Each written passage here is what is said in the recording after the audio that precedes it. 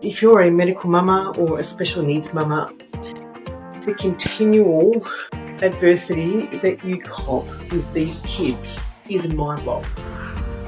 Welcome to the Jess Nahu podcast, where we delve into the heart of extraordinary stories, resilience, adversity, advocacy, special needs, birth trauma, and so much more. I'm your host, Jess Nahu. Good afternoon, everyone. How are you? I am jumping on here this afternoon with a bee in my bonnet. This is something to do with my son, Hawaii, and the adversity and the continual advocating for him and his needs is just shocking. I honestly don't quite know where to begin, but I'm going to start with, I actually need your help with something for those that are listening and those that maybe know our story. So Hawaii last year was meant to start a drug that is for little people. So he has dwarfism. And this is a drug that has been passed by the government to help our little people's bones grow. So whilst this is not for height, this is for medical impact that it can have on them. And I have done a lot of research on this drug, and I also know another little boy who has been on it, and he had major back issues. He had back surgeries when he was 4 years old, which is Hawaii's age.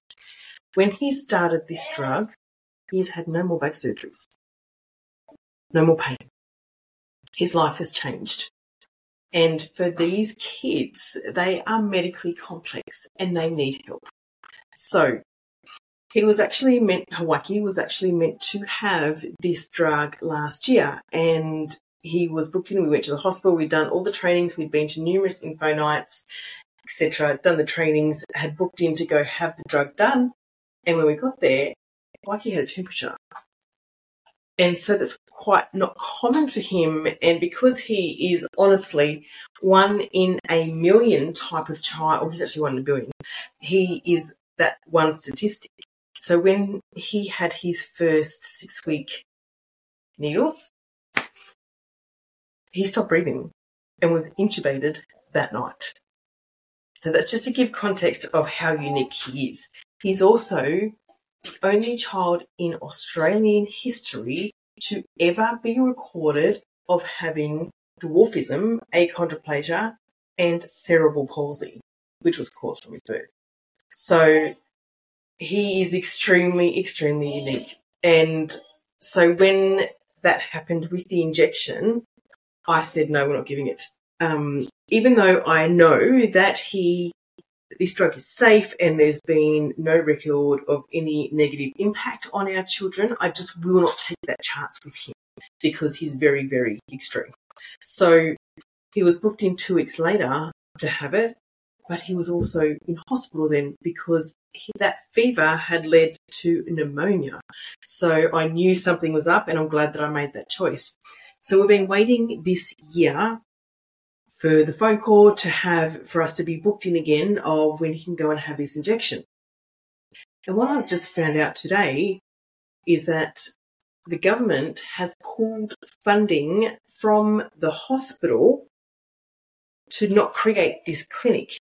And so what was needed was this injection for these kids. They need special care. They need to have a team of a clinic inside a hospital that can do all the measurements, monitoring, understanding the changes and what's going on within the child, because we can't just go and have this drug and that's it. It's very simple. We need this support and this specific endocrinologist / achondroplasia clinic within the Children's Hospital at Southbank in Brisbane. So the Children's Hospital was given funding for 6 months to have this clinic, and they've now stopped because they didn't see enough activity. So with our little people, it's also the fact that it's a somewhat rare condition. It is 1 in 25 to 40,000 kids have this condition. So it's not your everyday child that has this. But there wasn't enough activity. And what that says to me is that these medically complex children are not deserving of the medical care like every other human being gets. That's not on. This is simply not on. And it is not good enough of what the government in Australia and the Queensland Health Minister has now gone and done. So what I'm asking you is, if you can contact me, you can comment on this podcast, or you can contact me on Instagram at either Maternal Grounding or Little Superheroes. We have 2 accounts, and what I'm asking is if you could write a letter to your MP. I will write the letter, the text. All you need to do is copy and paste it, but you will just need to Google search. Say if you live in Ormeau, you would Google search Ormeau MP email address. That will bring up the email address for you, and you just put that email address in and then copy and paste the email that I will send you to send to them, because what we need is movement on this in ASAP. If you know my boy, he has been through a lot, and this drug was a little bit more hope for him to have a better life. So yeah, I'm asking for your help. If you are in Australia, if you can help me with this to make movement, let's be the change for these special kids. And it just goes to show that if you're a medical mama or a special needs mama, the continual adversity that you cop with these kids is mind-blowing. And the continual advocacy that we have to do for these kids is also mind-blowing. But with everything, I think you can hear him in the background, he's laughing. But with everything that we go through, I will never, ever give up.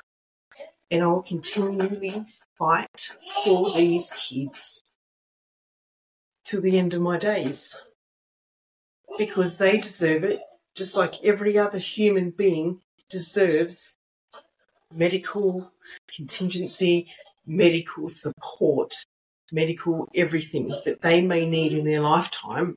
But because that they are different doesn't mean that they don't deserve that. So thank you for listening all the way through this. Thank you for your continual support. And if you can just comment on this in the notes in this podcast, or if you can contact me on Instagram for Maternal Grounding or Little Superheroes, then I'll be able to just simply send you the email. And I will be forever grateful if you could help me make movement on this, because these kids deserve it. Till next time, keep being empowered, keep inspiring, keep being motivated, and let's make a change in the world.